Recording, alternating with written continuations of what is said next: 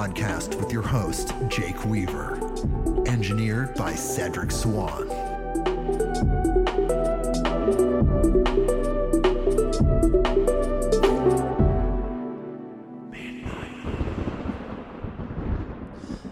Hey, everybody. We're back with another episode of Midnight on Earth. I'm your host, Jake Weaver, and we're here to give you more knowledge, more information, and more love, as I always say. We have a wonderful, incredible guest today. His name is Nathan Cooper. He's a visionary artist and the current creator of the Psychedelics art series. We're going to talk to him in just a second, but I have to just take this very brief time out to say this one thing. I need you, all of you listening worldwide, 24 countries, follow me on Instagram. I think they have Instagram worldwide at midnight_on_earth. If you go to that, follow me. We're going to build the numbers. We're going to get the information that these wonderful guests are presenting out to the world. We're going to share it.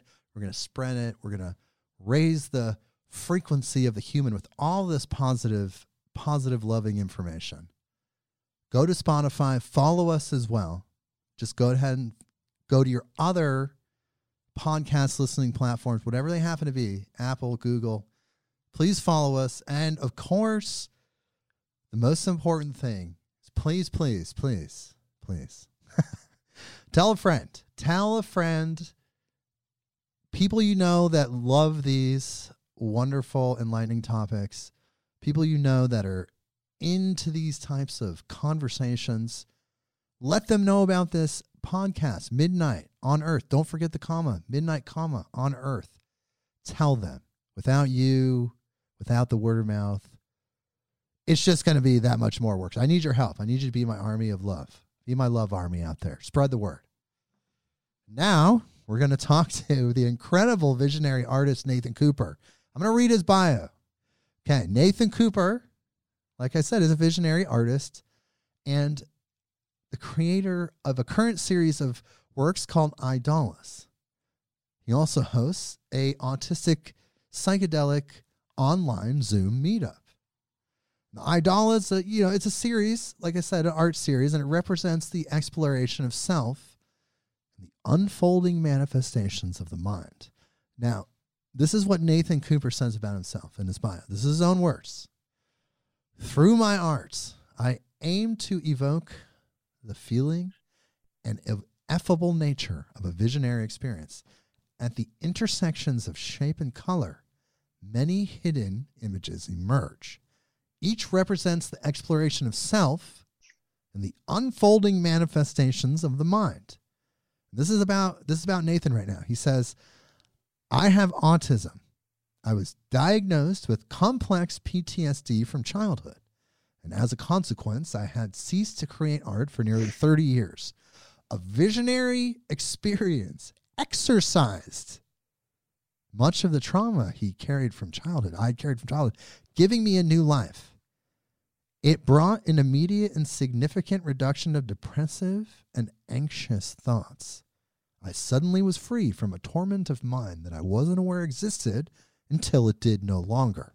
I was renewed with energy, free from those thoughts, and for the first time in my life, I could appreciate myself.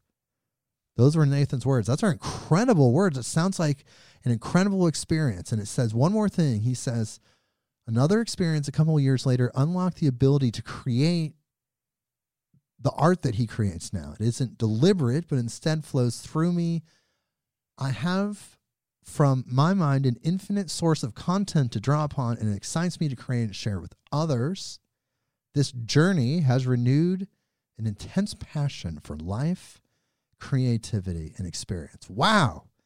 Nathan Cooper, thank you so much for being on the podcast today. Oh, thank you, Jake. You're very welcome. Kind of got me, just hearing you say that kind of gets me kind of a little emotional because, I don't know, I've seen that, like, I don't know how many times, but it still gets to me how impactful, I don't know, something that I labeled drugs during the 80s, like has just profoundly affected my life. So, yeah, thank you. It's kind of nice hearing that from another perspective. Well, it's your wonderful words, but it is you speaking. We are all one, you know. So in a sense, I'm just a reflection of you. I'm just saying your words back to you, and it is you, which is so powerful. And I bet it's also powerful to think that you use those substances to, like you said, exercise the negativity from your life and become something better. I'm sure that was incredibly powerful. Yeah, it's something that kind of like I said, I didn't realize kind of things that I had been affected by for nearly all my life until I had a psychedelic experience, and I didn't have any psychedelic experience until much later in life. I'll be 46 later this month, but it was about when I was 40 that I first did, and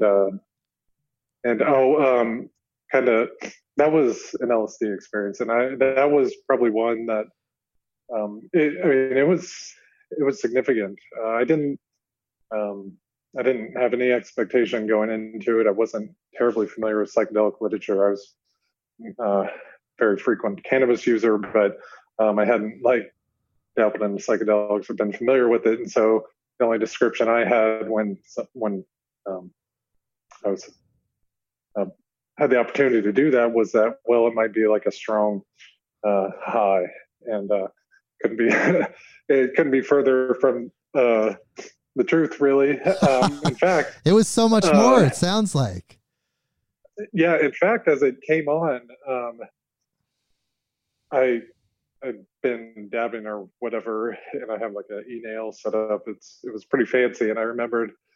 I don't know. I had taken it, and for whatever reason, maybe because I swallowed it instead of waited, it took about 3 hours to come on, which now I know was quite a long time. And I even wrote it down because I was kind of talking with a friend as it was happening, and I just said, "Well, I took this." I remember at a point I even time stamped it, went back later to check it because I ended up kind of live blogging this trip, if you will, and it was about 2.5 hours. I just said, well, I'm going to a dispensary. It's like I had planned to get high. That evidently isn't happening. So I'll go. And I was like, well, I'm going to get high regardless. And anyway, somewhere between then, about another hour, I was home. And it was just like fireworks went off. And it was very sudden. But it was peaceful and it was gentle, and I don't know. It was so you had a good experience. So that's a good. It was spectacular. One thing to point out is that Timothy Leary wasn't exposed to LSD until he was 40 years old, and so it seems to be one of those things that comes into their people's lives. It's a sacred number, 40. Some people consider it a divine number. Perhaps there's something to that point in your life when you attract those big quantum leaps of development. And for you, it showed up as psychedelics, as LSD, which took you to your next phase of life. But I want to back it up a little bit because I want to learn more about you. Mm-hmm. Let's back it up. So you were diagnosed at some point in your life with autism and complex PTSD. How long did you live with those conditions, or how long have you lived with those conditions? Well, it was about 15 years ago now that I was diagnosed with complex PTSD. I just, gotten out of a relationship, and just for the first time, this is before I'd ever used cannabis or anything, but it was just my life to that point, and I also did not know I was on the spectrum. I thought I was quite aware that I wasn't, or that I didn't always fit in with groups of people. I've been bullied and whatnot, probably as a result of that. But the complex trauma, I didn't get a diagnosis for until late in life, and that I was around when I was 30, and it was challenging. I mean, it helped in the sense of putting a label on kind of the experience I had as a childhood, which was abuse by my father over a significant portion of my life, and I should say that abuse was namely it was only really like mental and verbal, and I think I only say that because to later highlight how psychedelics kind of changed basically some of the some of your brain chemistry, some of the thought patterns, some of the emotional stuff that comes out. And just to just pause you for just a second, so you have these issues. What are some of the symptoms of autism? Because clearly we know post-traumatic stress disorder is caused by external environmental situations. But what about the autism? Like, what are some of the symptoms that you experienced? Autism, by the way, is genetic, and though I don't know which parent or parents I might have inherited it from, or perhaps you can skip a generation. That I don't know like the specifics of how get it other than it is that. But as far as characteristics, for me, it's probably seemingly distracted. I think to a lot of people, or just see it has probably a lot of comorbidity with ADHD type symptoms, like seemingly distracted, yet at the same time I can be like as focused as a laser, like beyond distraction, which in itself is kind of, I would say, probably more than anything, if I had to say of, and for me, that's probably the big characteristics. My focus is so much that I miss either cues situationally from people, or I'm just so into my own thing that, an amount of time, whether it's hours, days, weeks, might go by before I think of or respond to, I don't know, a thing. So it makes relationships challenging because I have to actively kind of remind myself that I need to check in. I mean, if for people who check in on me, it's wonderful, but it is easy without any negative intent to just get kind of seemingly self-absorbed, and I've been referred to that a lot. I think it's namely socially for me. It's hard for me to make eye contact even on Zoom sometimes, but I have hypersensitivity to light. Like I pretty much have to wear sunglasses in any level of natural light, which a lot of, as a goth, I was into like the goth scene growing up, and that was kind of probably envious of a lot of people in it because I legitimately wore sunglasses. Well, what about the evening? What about the psychic aspect, like the empathy, the sensing other people's frequencies, sensing other people's vibrations? Did you experience any of that? I do believe in a different way than, say, I have a couple friends who identify as highly empathic, and I think I am, but not necessarily.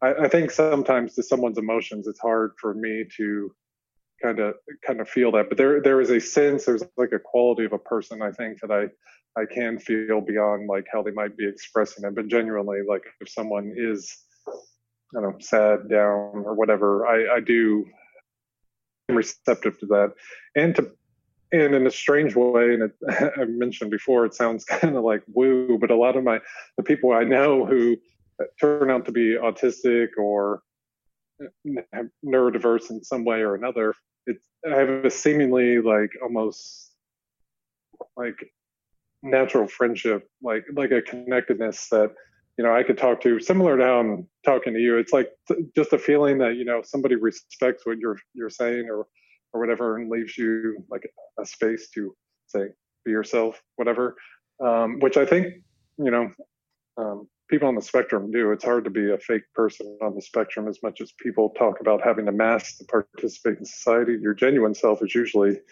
you do that only because people might find that your natural inclination to be, as it has been put to me, blunt, or like say, I don't know, I've been told that I say too much or speak my mind perhaps too often inappropriately at times, but so it sounds like there's no one has to. sounds like there's good and bad to it. There's some things that's a struggle to deal with, like you said, relationships, but then sometimes there's aspects of it that seem to give you almost superhuman perceptions and skills, or not just superhuman and naturally human, but in a different way.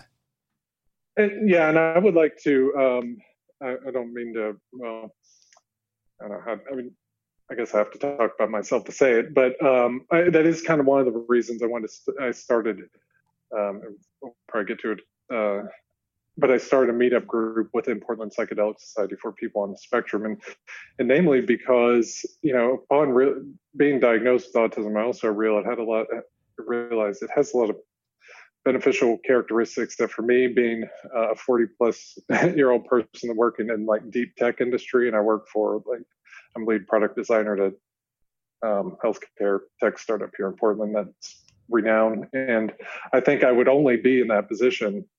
I think in a large part, I owe my ability to still be kind of competitive, or even kind of at working at a high level, is to some of the innate qualities of autism, like how I think, how I'm able to focus, the types of kind of thoughts I have. As a product designer, I also do a lot of user experience research and kind of evaluation of people using, say, our product or other experiences. And I think being hyper aware to things, I think, makes me kind of have a good eye for how people interact with things. I think it's kind of like quantum thinking. It's like quantum thinking. You're able to stretch out and put your thinking mind in multiple dimensions, probably more than the average person, which increases your value to these companies. They want highly intelligent, highly creative people that have access to these higher levels of information. They know exactly what's going on, and they know that because you're able to access that information, you're an incredible asset to their company. I'm sure they love having you around. But besides the fact you seem like a really cool guy, like, I'm sure the fact that you're hyper talented really helps too. It is, and I should say to that point, not everyone, and although we'll see, not everyone I work with does know that I have autism. It is something that I still think is in some respects a stigma. I mean, people I've worked with directly or whatnot, or people I feel more comfortable with sharing that don't know me, say, only as, I don't know, their coworker. I have told that too. But for people who've known me a long time, there's some that I haven't, because I feel like, I don't know, I feel different now. It's hard to talk about how I am after psychedelics and having been diagnosed with autism late in life. It's hard to now tell somebody, hey, those things that you thought was annoying about me, I'm on the spectrum. And, that's just how I am. Like, where people might thought like I was, I don't know, like aloof or whatever, or I don't know, wasn't into them because I'm like so self-absorbed in my own thing, where I didn't have like an explanation for why I was that way. But now, I don't know, it doesn't, help someone to hear necessarily, but at least say, hey, this is how I am because I have autism. I don't like, I don't think less about myself, whereas I might have been, I was aware, like, I don't know, sometimes I'm not as involved. The thing is that it's not you, it's your body, right? You are the light being in the vehicle, the body. So if people's vehicles, cars run different ways and have different functionalities, more power to them. We need a diversity of functioning vehicles doing different things. If every vehicle functioned the same, like, just think of the cars we drive. If every vehicle was a car, we'd be having problems. We need cars, we need trucks, we need trailer trucks, we need all these different varieties of vehicles because they all have a different function. The light being, the essence of us, is the same, but in the different vehicles, sure, they function differently. They all have a specific function and a purpose. No one is better than the other. The stigma should be gone. It's just weird paradigm-based judgment that makes no sense. At the end of the day, it's just human created, right? It's just humans deciding things are a certain way and then deciding how to react to it. It really has no meaning.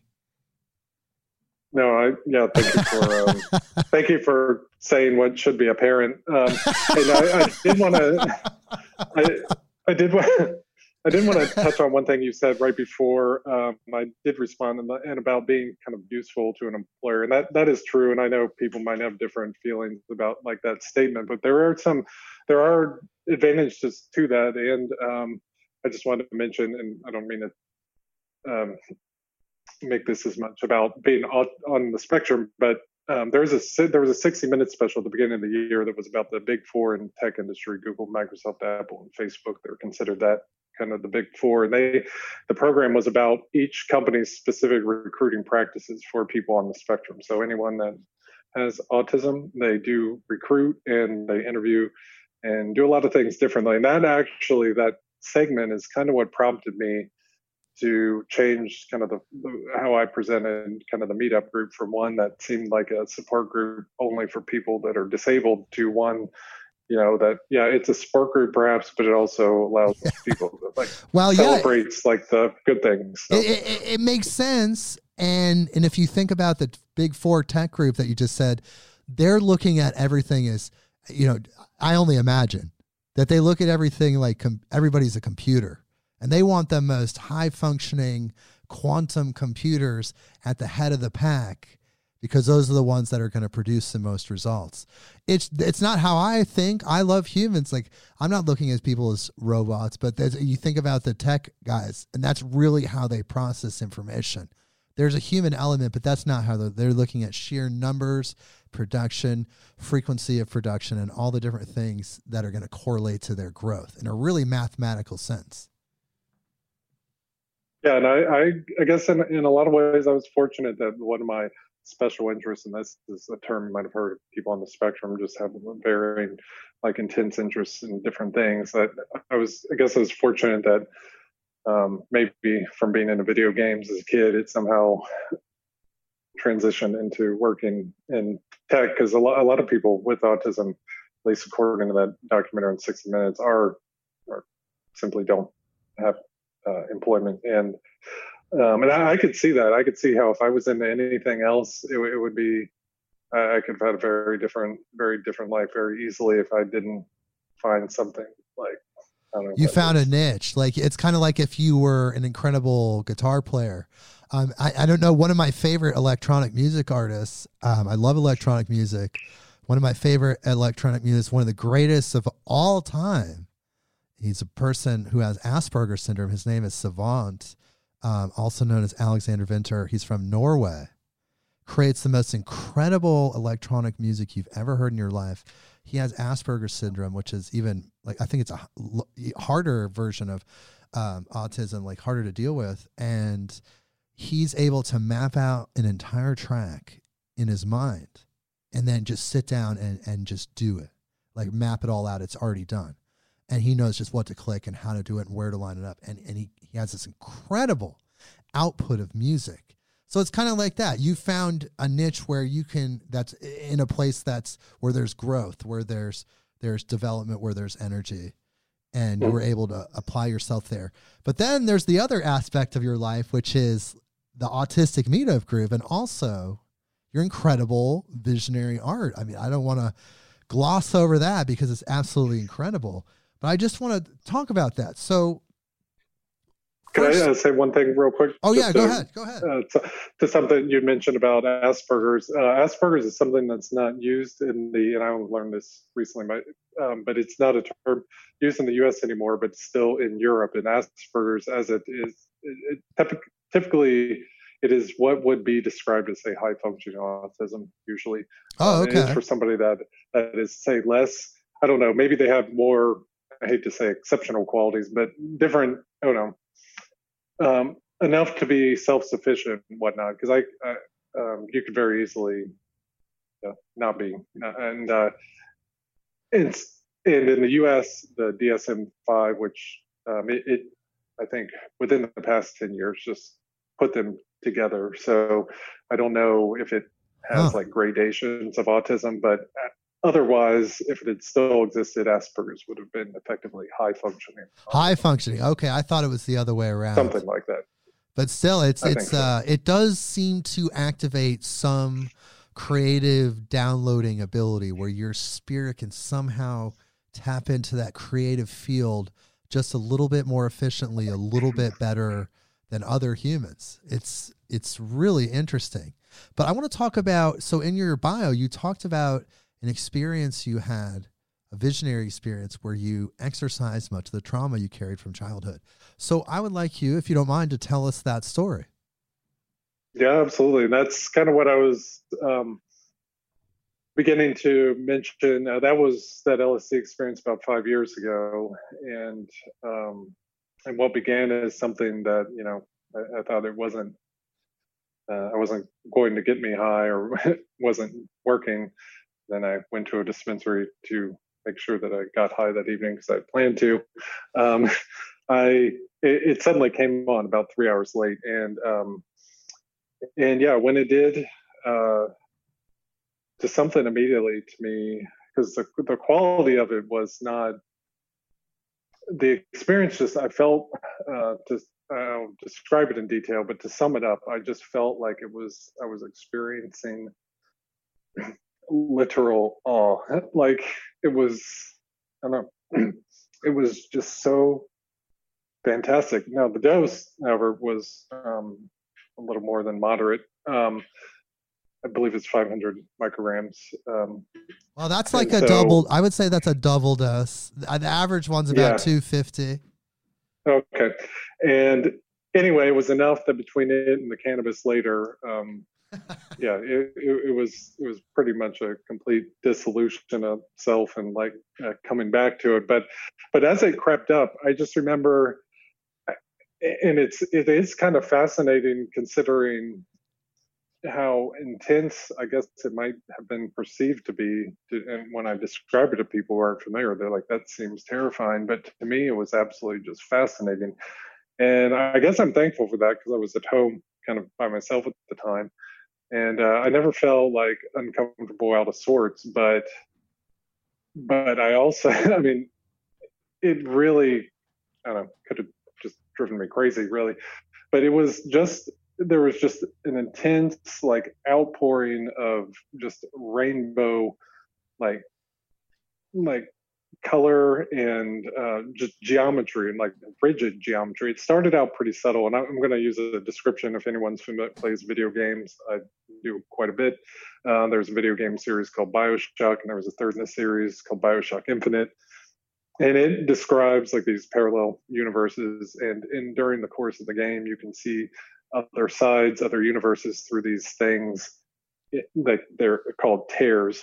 Basically, it's like if you took this we're looking at, you just cut the fabric and you could like peer through the other side. And that's kind of what, as this experience was coming on, I saw like these just, it looked like a hole just ripped through. I don't know what the fabric would be, but essentially just ripped through just my field of view, and then was turned into like Swiss cheese. And it looked like there was, I could see through it. I could see beyond it, and beyond it was just this expansive field of like geometry that was like the deep.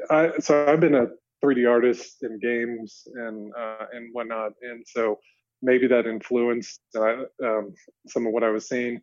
I play a lot of video games. Maybe that's it too. I listen to a lot of techno, I'm going to say it seems like not necessarily. Of course, every LSD experience specifically is kind of a singular experience, but people have described similar experiences. I've personally experienced similar things where you bust through the third dimension, the veil thins, and then you're able to push your perception, is beyond vision, push your perception into this other dimension, which is like the backstage of reality. It's just this other place. Yeah, and that's... I think, and that's what I'm fortunate for. I guess in some way I remember it still as vividly as I do, because I was typing this in this chat to my friend, and like as it was happening, I was saying, "Oh man," talking about like the geometry and whatnot. And it was kind of like you described. I told her, I said, if I relax my mind, and it was weird how comfortable I was just with this as a concept, because it just felt so natural. But it's really bizarre now that just thinking didn't freak me out. But I was like, if I relax here, I said, I'm literally leaving. And I said, I can enter this space, and I said, I can see it. It's like, I could like kind of look around, I felt like I could anyway navigate it. But as soon as I wanted to focus and talk to her, it felt like a rubber band got like snapped back to me, and like I'm back in myself. And I was like, okay, now I could like say type. But if I relaxed, it felt like I'd drift away. And it really felt like, I mean, I could feel, it felt as if there was a physical sensation of lightness or something, just like drifting. But I mentioned I never really played with that because I really wanted to document this. So I was like, this is out of this world. And maybe, I don't know, it would have been, it's always in my mind, like what would have happened if I would have just kind of let that go. But there was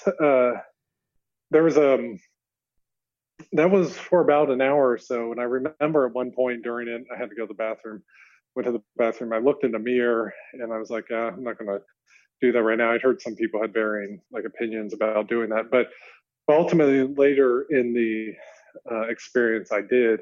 And that's kind of when I just, as I described, kind of went out and then came back. But I was just fixated kind of looking at this mirror and I don't know. It is interesting to me now how I've heard many times people are like, wow, I can't believe you did that or whatever. But I think that's the most fascinating thing. And for a lot of ways, even though it sounds like really selfish, I think for my own trauma, it was really. So what was it about that affected the trauma? That was it showing you that there's more to this world and this dimension, that there's something that there's bigger than the human experience? What was it to you that kind of released you there? I think it was because I had just terrible self-image all my life. Like, to use what people describe as shadow syndrome, feeling like a fraud, even though I know I'm talented, that I'm just not enough. Or I just had all these thoughts like constantly. And I had really bad like anxiety, but I never acknowledged because I didn't know, what not having anxiety was like. I just thought it was like normal. And I never had a period in my life where I didn't had it. And then so I didn't know what it meant to come on. It was just persistent. And I think looking in the mirror, seeing like the character in my face, I mean, the way it just manifested in an impossible number of shapes or variations, of texture, light. Sometimes it looked like rigid 3D polygonal geometry, like super highly detailed mesh. And I say this because, again, like to reference video games, it was kind of like every vertex and like wire on it was just like gleaming gold, and like light was coming off it. But I just saw my face, like my character really, and just all these fantastical ways. And I think me seeing myself like spectacular like that changed. So you saw your spiritual self. Changed my self-image. Yeah, your light body. You saw the divinity. What I think is you saw your own divinity, the eternal you that's beyond this specific incarnation, the eternal you. You saw that beautiful, radiant, infinite being, and it released you from your current very temporal trauma. Like all of our traumas that we go through in our lives. And so many, I've dealt with traumas in my life. Many people have dealt with traumas in their lives, but we have to remember that for whatever reason, it's a part of our script. It's a part of our story. It's what we signed up for, but it's also a very temporal experience. It's not permanent. It's going to be over so fast.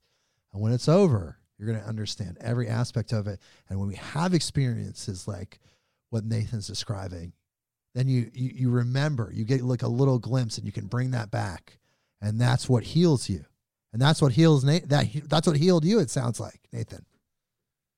Yeah, that went on for a bit, and there's some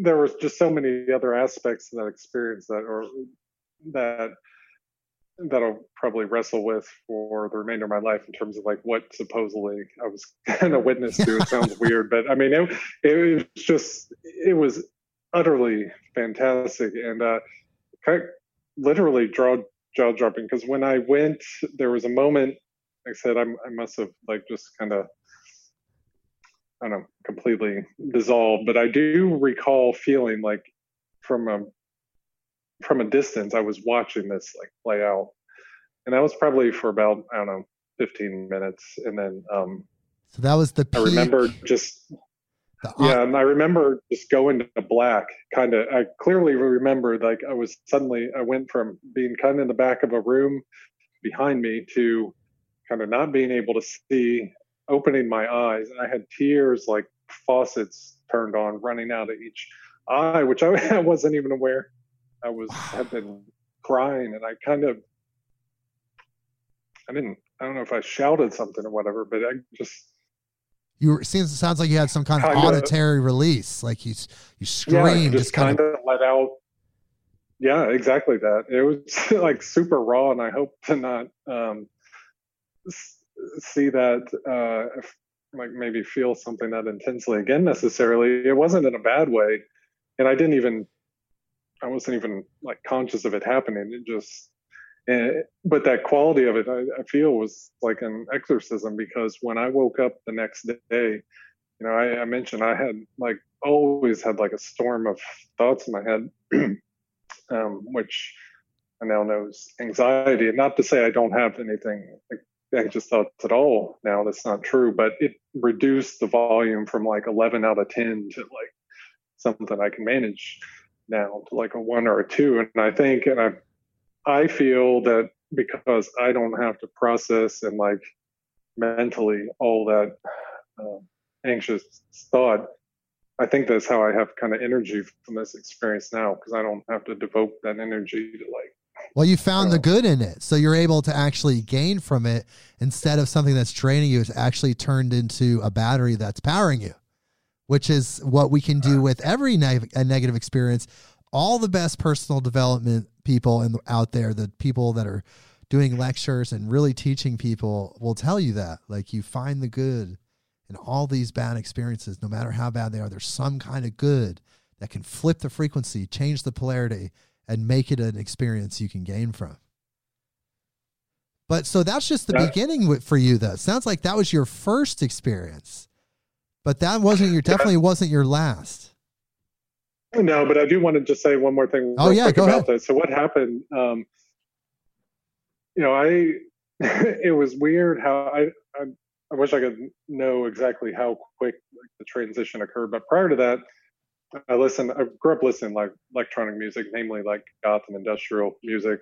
Artist Skinny Puppy is like one of my favorites of all time, kind of from that period. It's the only tattoo I have is a logo of theirs.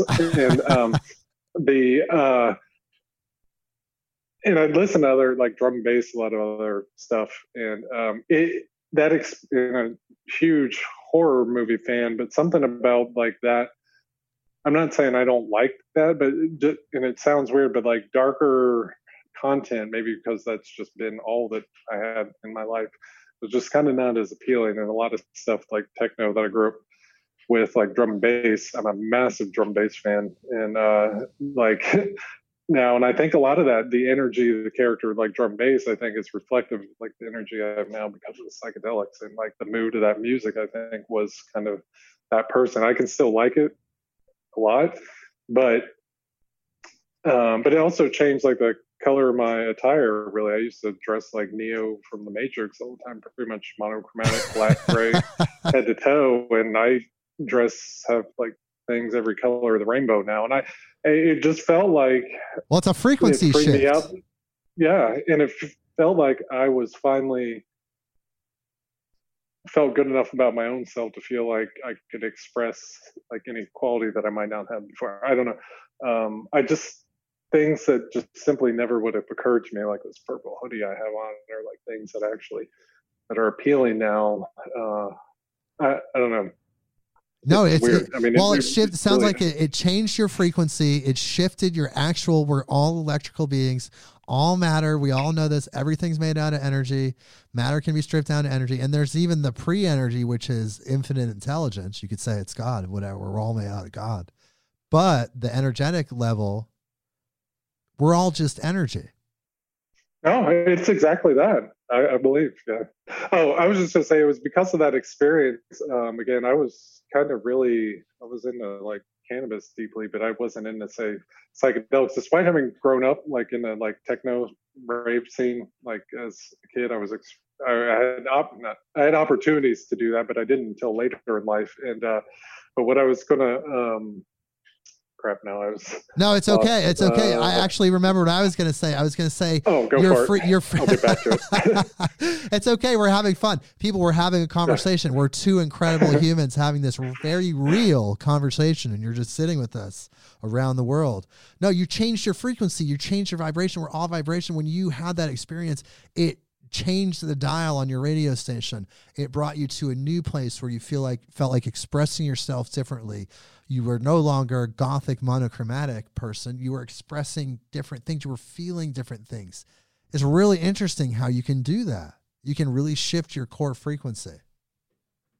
And for to touch a bit on being autistic, I realized, and this is true of cannabis too. I knew the first time I got high that I had a different emotional quality that I seemingly never had access to, and made me kind of like feel softer or more connected to things over time. And I don't know, kind of with psychedelics as well. I think both are good, at least for my own self as someone on the spectrum, for having, I don't know, a little more easier access to connecting like that way. I hate to say it's a crutch, and it's not necessarily, but it is effective, at least.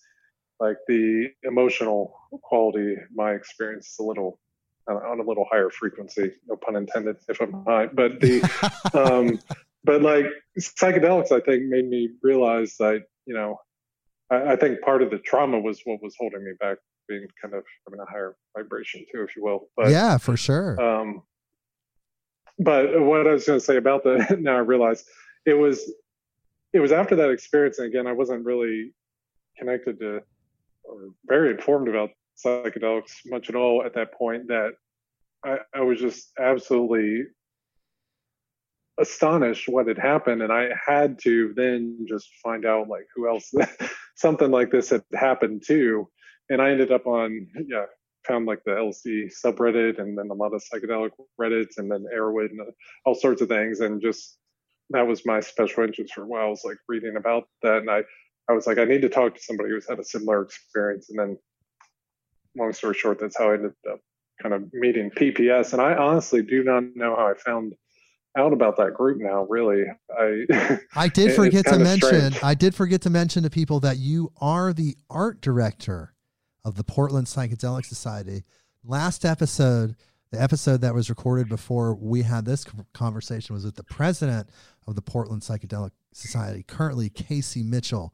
Incredible episode, incredible lady. It perfectly segues into your episode you're the art director and I didn't even know that prior to this episode. I actually had no idea that you were a part of PPS. So it's just really funny that synchronicity, people, right? Remember a few episodes back, that episode of synchronicity. Remember people, synchronicity. So here we are again with another synchronicity. So I want to talk about your art a little bit. So when did you discover that you had artistic talent, where you wanted to express yourself in an artistic way? So it's kind of interesting. As a kid, I was a very avid artist. I drew a lot, and significant, like a lot more than I do now. I was just obsessed, and this kind of goes really it's kind of core to that story. But when my parents separated, it was just something that I kind of lost interest in, I think, because I didn't have like a household that celebrated that anymore. Quite the opposite. I was told basically, it's like, kind of, why bother any effort to do that? It's futile. It's like, it's not going to make anything of it. Even though my father's creative himself, I've never, and I don't I don't mean to exaggerate this, but I've never heard a compliment of any kind about anything that I created, and quite the opposite. Like, I should just not invest time to pursue anything really. And at a point, it just kind of is how I identified. And I pretty much, like I said, stopped creating art. Now, I had a big interest in video games, and kind of when the original Nintendo came out, that had definitely had an impact on me creating art. But a lot of it was basically, and among a lot of it, basically any pursuit I wanted to do, but art was something I was innately talented at. I was just told I couldn't or shouldn't, or why should never bother. And and so I kind of stopped, but I've worked in careers where I've been kind of creative. I've worked in the game industry. I published a mobile game a few years back in 2014. It won an independent Android. Nice. What's it called? What's the game called? It's called Sheared. I'll see if I can find it on YouTube at some point. Link it to you. Is it still on the Play Store, or is it still on the Apple download? It is not, but okay. I don't know. The trailer is pretty cool. But it was a game. You shear sheep, you collect wool, you make yarn crafts. Nice. You operate this clipper, and I don't know. It was pretty neat. But I've done like graphic design and whatnot, but I think I've always wanted, I don't know, eventually I relegated myself to the idea of I'll be a designer because I didn't have any vision of my own anymore. And for a long part of my life, I think I was, and probably how I developed a talent in a way of thinking about too, is that I just copied stuff because I figured, well, if I can't validate anything I made, I can copy somebody's stuff and somebody appreciate that at least because, I don't know, it wasn't me. And so I had like kind of mechanical ability to some degree that I kept up, but I was just simply never motivated to create anything. And again, I've worked in creative careers, but I never, with the exception of that game that I worked on, I always felt like I was creating someone else's vision because I didn't have one. And that LSD experience, just something ignited that. I had an iPad that I then only used kind of for development stuff at work that I got a copy of Procreate, and there are a couple other apps that I was just doodling then. But it was something I was actually inspired to do, even that, which I didn't think much of it and almost put it down for a while because I thought, well, I mean, my opinion of that at the time was like, this is not art, but somehow it just stuck with me. It's like I liked doing that. And so kind of to segue into the evolution that I had some like crude mandala-ish, well, I'd say crude now, it's more simple art than kind of was on my website. And about 4 years or maybe 3 years after that LSD experience, I had one and only DMT experience I've had. And that is what I believe unlocked like the art that I make now. There was... Yeah, tell me more about that. Let's hear about that. Yeah, there was... So did you smoke it, or what was your... Yeah, it was with kind of a vaporizer, like a nicotine vape, but it was I don't know, engineered well enough so it was pretty effective. It was effective with 2 hits. So wow. Yeah, they're pretty common now. At first, it was like this really rare thing a few years ago to see DMT put into the e-cigarette vape pens, and that people also use for cannabis. I actually use it for cannabis sometimes, but I've never tried the DMT vape pen, and that's what you're talking about right now. So you took 2 really good hits off of that, and that was your gateway into the DMT dimension. Yeah, and that was that was, for as wild as that LSD experience was, the DMT one is, as anyone might know, is it is its own. It's in a class all its own. But between that LSD experience and later DMT, I had been very familiar with like psychedelics and psychedelic experiences, pretty much listen to everything Terrence McKenna or anyone who would speak on the subject, I don't know, consume it. But one thing, and for that reason, though, I was always cautious of DMT. It's like always regarded as like, oh, you really need to respect this. It was just kind of intense, and it was, yeah, it was intense. The physical onset was alarming. I'm a big like roller coaster fan, and I felt like I was on the fastest, most intense roller coaster ride of my life for like the first 5 seconds. The onset, I just couldn't get over. My friend's like, oh, come on, quick. But quick was under like 5 seconds, and I felt like there's like this ride of, say, at carnivals, like a slingshot, and you just go it just vertically. You're in like a seat, and it just shoots you in the air, and you kind of bungee. That's what it felt like happened to me. So much so that I grabbed like the arm of my the chair I was sitting in and just clutched it like for dear life. I thought something was just going to suck me like into space, like. Um, Wow. and it kind of looked like that. The room. I don't know if anyone or yourself is familiar with, say anyone, like I have an audience, but if there's You do have an the audience, just not oh, in the same time uh, continuum right now. right, the TV show Fringe is like one of my, I don't know, really cool sci-fi show. I don't know if you're familiar, but there's like one aspect of the show, it's kind of about a multiverse as well, and they can kind of jump between them. And when they do that, there's like this big kind of bubble forms around the person before they kind of blast off there. And that's kind of what my room looked like. It looked like I don't know, this digital bomb like went off in the wall, and I could just see, I don't know what was beyond it. It was entirely different quality. It kind of looked, I would say, hyper digital thing. It looked almost cartoonish, like cell shaded, like a video game Borderlands, if anyone's familiar, or just like a cartoon in general. It had an ultra high resolution, like quality to it, really colorful, but seemingly really simple to, I don't know, is kind of weird. But to be honest, I remember it being like a contained, feeling like I was a contained space, because the one thing I remember my friend said to me is like, if it's too intense for you, he's like, you can open your eyes, or rather, he said you can close your eyes, or he's like, at some point you probably won't have a choice. And anyway, as it was coming on, I thought, man, it just seemed intense. It really seemed alien, like it was. I mean, if somebody told me I was on board of a UFO at that moment, I would have accepted Well, that. you did project you projected your consciousness, your spirit, into another true dimension, into another form of space and time and physics, some other place. That's what the DMT kind of does. But you said it did kind of unlock something for you. What did it unlock for you specifically?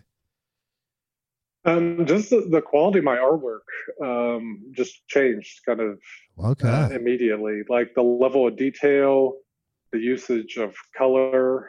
It was really kind of immediate. Like I had in those artworks that I have on my website are kind of the first being made kind of after that experience. And it does sound kind of hokey to say, but I remember just when I would sit and draw, it felt like there was a deliberate quality. It's all like metaphorical, but it felt like there was some just like I don't know, I didn't feel like, or rather, it wasn't deliberate. I didn't feel like I was actively saying, "Hey, I'm going to draw like this dragon, and it's going to have like whatever these shapes that then combine it." I wasn't thinking about it. It just kind of freely flowed, and yet kind of what each, I don't know, piece to me kind of represents just in some way kind of metaphorical for like different psychedelic experiences. But it really just kind of happened, and that was within no short amount of time. As soon as I don't know, a week or two, maybe, it was just like the character of the art just improved, the detail, like the line quality, namely the colors. Though I feel like, and maybe from the psychedelic experience in general, that my ability to see like form, value, like planes of geometry, like planes of the face, if people are kind of any artists listening, that I have like a better understanding, even though I've been kind of studying that for a while now. Almost it just kind of leveled me up a bit. Do you feel like that the DMT itself kind of helped you gain an awareness that helped you kind of channel this in, that kind of bring it in, and then at the same time it helped you boost your confidence? Do you think that's something that helped you do as well as part of the unlocking process? Yeah, I think that's, I hadn't really, I guess, thought about, but I think that's kind of fair to say, because it was, that experience, unlike any other psychedelic, I think what's unique about it is it really does feel like another another place. Like I mean, on LSD, I felt like I've been in the Matrix, but DMT, it really felt to me as if it was somewhere else. And I just want to say one thing about Sure. what my friend said to me. He's like, he said, if this does become overwhelming, he's like, close your eyes. And so when I did that, I thought, I'll see what that's like, because the onset was pretty intense. And from other psychedelic experience, I thought, well, at best, I'll see some weird geometry.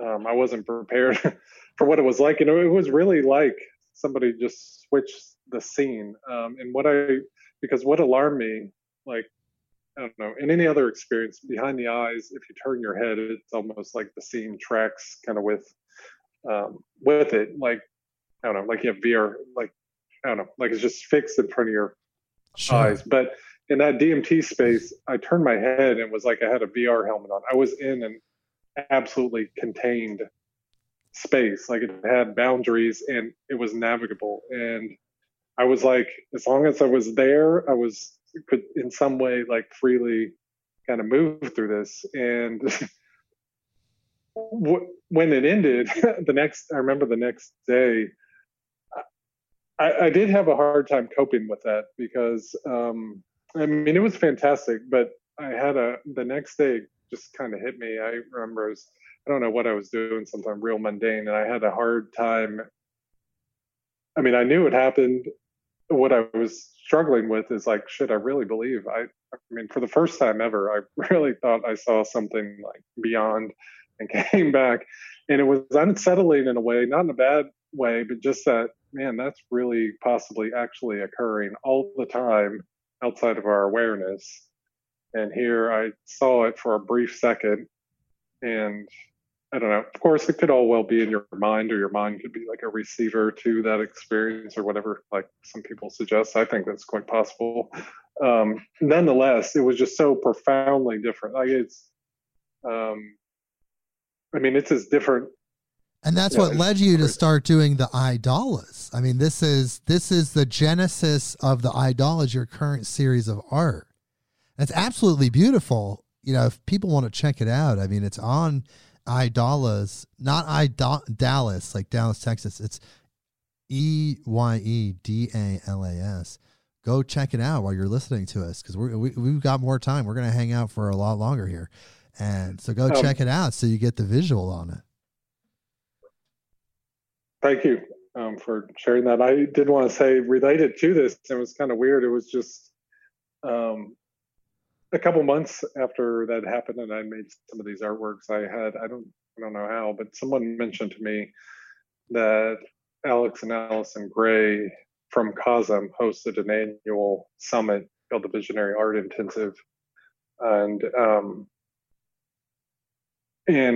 anyway, you had to apply as an artist. You had to be accepted, and in February I applied. I sent some artworks, the text from my bio, and in April, I found out that I'd been accepted to study privately with them, and that didn't happen this year. It is expected to next year, whenever it's safe to so you're in the books, but COVID kind of curtailed this. For people listening in the future, thank God COVID's over with. You're so lucky. But right now, in this time space continuum at this moment, we're still dealing with it, and it sucks. And it kept Nathan from hanging out with Alex and Allison Gray, which we'll have on the show eventually. I did get to chat with them, though, for a fair bit on Zoom, and that was wonderful, because I don't know, it meant a lot to me to be able to tell Alex, whose art I've been a fan of for a while, but I told him, I said, when I first was exposed to it, I said I hadn't used psychedelics, cannabis even. I said I wasn't aware of kind of what it was intending to represent. I told him, I was like, it looked like something straight out of Hellraiser to me, like somebody's just skinned alive, and kind of that. I didn't understand like the deeper meaning behind it. And if nothing else, I was just glad I got to tell him that, after those experiences, I could really see what he was trying to show. Because I mean, from that filter, it's kind of interesting when you put it through that filter. It's pretty freaking metal, man. You know what I mean? It is, yeah. When you're not putting it through the psychedelic filter, it's like really intense. Wow. You know, and you don't think about it that way, because if you're a psychedelic person, you're putting it through that filter. If you've been exposed to it already, it's just really interesting how humans, the wonderful human, can just perceive these different things in different ways. So did they seem like, sorry to interrupt you, but did they seem like cool people? I'm sure they're wonderful people. They're going to be really happy to have you as a part of their next summit in 2021. Yeah, they were wonderful to talk to. And I told them kind of much like this conversation started, just a pretty bit short bit about, I don't know, my life, how I ended up there. And yeah, we ended up, I did show them some artwork. We chatted about it. And just a lot about psychedelics in general, which I thought was really cool, because, yeah, it's kind of like this conversation. There aren't a lot of opportunities to really talk about it in your life, unless it's among people who've had these experiences. And it's tough when it's something that's profoundly, I don't know, it's just had so many. It's deep, it's meaningful. You want to express it. Yeah. And you want to share it with other people, and you want feedback too. That's the biggest thing. There's a desire for feedback in those experiences. And that's what we learned, about the Portland Psychedelic Society and Casey Mitchell. They're a feedback point for when you have those experiences and you want other people to talk to. There's all these different groups you can be a part of, including the Autistic Psychedelic Zoom meetup. So tell us more about that. So that's people specifically with autism that are having psychedelic experiences, and they can interact and share their experiences with each other. Yeah, I think, and also maybe some who haven't had a psychedelic experience, but hear from other, from other venues that in some ways that it is beneficial for people on the spectrum. And so, yeah, I think they're coming to it because there is a lot of information online. And I will say that is actually how I came to, I didn't mention it, but how I came to feel like I should be diagnosed for autism is kind of like an awareness I had after a psychedelic experience. I don't know, kind of dissolved a lot of trauma. I still felt like, it's kind of weird. And I saw like things on like different Reddit communities about psychedelics for people who were like, hey, I'm on the spectrum. LSD's done wonders for me. And I read something like this. It was like a year or two after. And I was like, man, every single thing that guy wrote, I could have written it verbatim, probably have many times before, and replying to people about certain things, about like qualities of my experience. And this guy was like, hey, they were just saying what it is about their own self as an autistic person, like qualities of that, and how psychedelics reduce it. And it was powerful. It was nearly as powerful as the experience itself. It's like, well, it's a revelation to me that I might have autism. And again, I mean, looking back now, I can see a lot of signs for that. But, I just in the household I grew up, I don't know, society at the time, whatever. It's not something that was in my vocabulary, so I never really looked into it. But you learned how to adapt. It sounds like you just kind of learned how to adapt and live with it. Yeah, and I didn't kind of know what I was adapting to or kind of living with, really. And yeah, I just saw that kind of mentioned kind of frequently on Reddit, and just when that message post in particular kind of made me think, hey, I would like to be evaluated, at least, if I'm this way because something I'm doing, I'd like to know. But if I'm certain characteristics, that I maybe not have a lot of control over, I'd like to kind of know that too. And just knowing kind of that, having that diagnosis, which occurred over about a period of, I don't know, a year of kind of almost weekly evaluations. But nonetheless, just having it made me feel a little better about myself and not as kind of anxious about, I don't know, how I present. And so for that reason, I guess, big tangent, but that's kind of how, kind of my intention for the psychedelic, the autistic kind of meetup event. my psychedelic society is that, I just sharing that I've had some positive experiences and allow others to do the same. But I should, before I fail to mention it, the idea I had, and seeing people describe it on Reddit, it led me to kind of research, just do some searching my own self for topics of autism and psychedelics. And I came across an author. His name is Aaron Paul Orsini. He wrote a book only about a month prior to me looking for it called Autism on Acid. And it's about his perspective as a person on the spectrum and how LSD has kind of made his life a lot easier in a number of ways. And we connected, and he's attended some of our meetup events.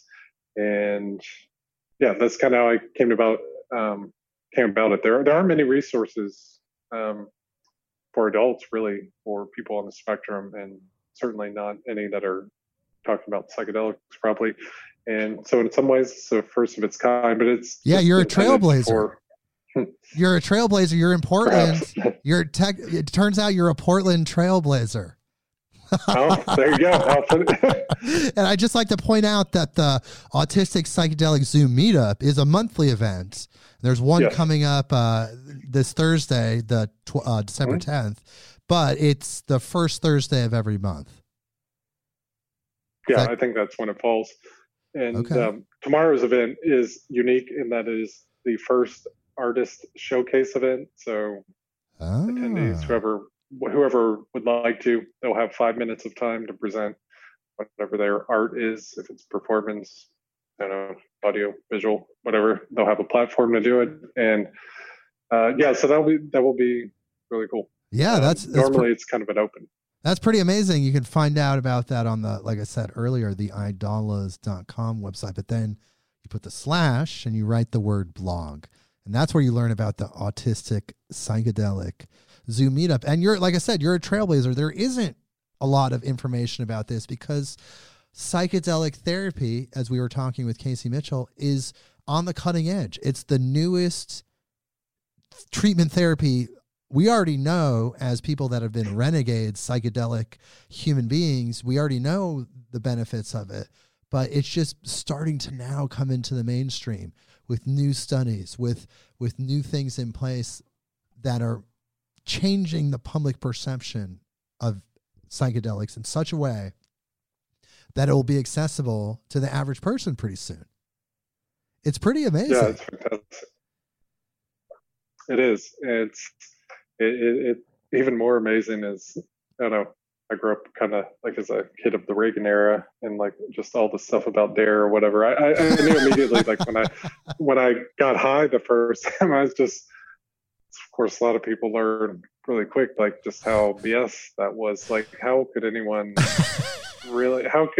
have anything negative to say about a person having an experience that good, except that I don't know.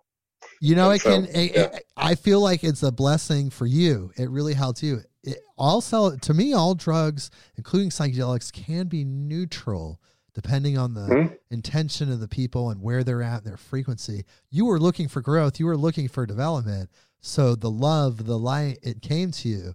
There's other people that just use it as a drug that could just be, like it could be any other drug, and they don't necessarily get the same experience that you would. Because you were looking for that. Some part of you was looking for that growth. But it's coming. I mean, the Portland Psychedelic Society is connecting people. You can find all the different groups on meetup.com. And then, you want to just learn more. You want to learn more about psychedelics because it's growing. It's becoming part of the mainstream consciousness. So what do you think your next series is after the Idolas? Do you have any idea what you're going to do? So you have series 1, series 2, I've noticed. Is there a series 3? What's coming next? I'm hoping to, I don't know if series 3 or 2 might exist beyond like the few pieces I've already made and presented there. But what I'm hoping to do, even if it remains a mandala for the time being, is trying just a different shading style. Like one thing that's kind of nice about those right now, it's pretty flat, so it allows me to kind of create and iterate them quicker. But I have I have a piece that I'm working on that actually I shared a bit of. Um, Actually, it is on my Instagram account, which if it's Instagram/Idalis, but the piece is called Menagerie, and it has like a bunch of just, I don't know, creatures or whatever kind of faces. But it's shaded as if like each is like, I don't know, geometrical, like a real solid object. It's not flat. So it was an attempt to use like a more, I don't know, realistic style, but also I think just things that aren't I do like doing like character design and stuff, but I've never really explored that beyond just quick sketches. So what about bringing the idolas into the digital realm with your your 3D artwork, that type of situation? That would be fantastic. And in fact, that is one thing that was suggested for me to like kind of pursue, that it could be a good avenue. Sure. It's beautiful artwork. It would be fun. Yeah, I love it. It's beautiful artwork. I want to, well, I guess, I want you, we're into our last 15 minutes or so. You're such a caring person. You're such a loving person. And I just want you to really think and tell someone that has autism, that has some of the things you're dealing with, PTSD, and they're interested in psychedelics. Tell that person what they should be looking for. What is something you can say to a person that can help guide them? I guess kind of like what you said, I didn't necessarily know I was on this journey, but I was, I guess in some ways I've always been on, a path of self-discovery in some way, of kind of figuring out like, I don't know, why I respond, like, just why I've been the way I was, and realizing now it's kind of based on experience and whatnot. But I think for someone who's introspective, and I think people having those experiences like trauma or being on the spectrum where you have a heightened experience, I think you probably are going to be really, really aware. And I would just say, I didn't know what the experience I was going to have before having it. Kind of went into it blind. So I don't know how I would put it, except I would say, in spite of my story, don't necessarily go looking for that. I think from the experiences I've had in psychedelics is that the experience you need to have will find you. For sure. Definitely. And as long as you go in it with that, I mean, I don't know. You experience it, however. I especially don't want to put any kind of like framework around how people have or do these things. But I'm just saying, from my perspective, I think that might have been why it was so beneficial. Because I know in experiences since, where knowing now kind of what kind of it might feel like, it's not always, I mean, there's still a lot to be gained, but there was something magical about not knowing what I was going into that first time, and what made it so special, I think. So, and that was just because I didn't have any preconceived notions, like, well, I just didn't know. And I think that would be my advice, if at all possible. Just make a space to, I don't know, be comfortable, be in a good frame of mind, and just see how it goes. If you meditate or do anything like breath work, Kundalini, yoga, whatever, I think you probably are to be ready. It was very pleasant for me, and so I think for people who and it could give you a new outlook, a new perspective on reality that could, like for Nathan, for you, change your life. It could really change your life. Well, thank you so much, Nathan Cooper, for being on the show. idolas.com is the website.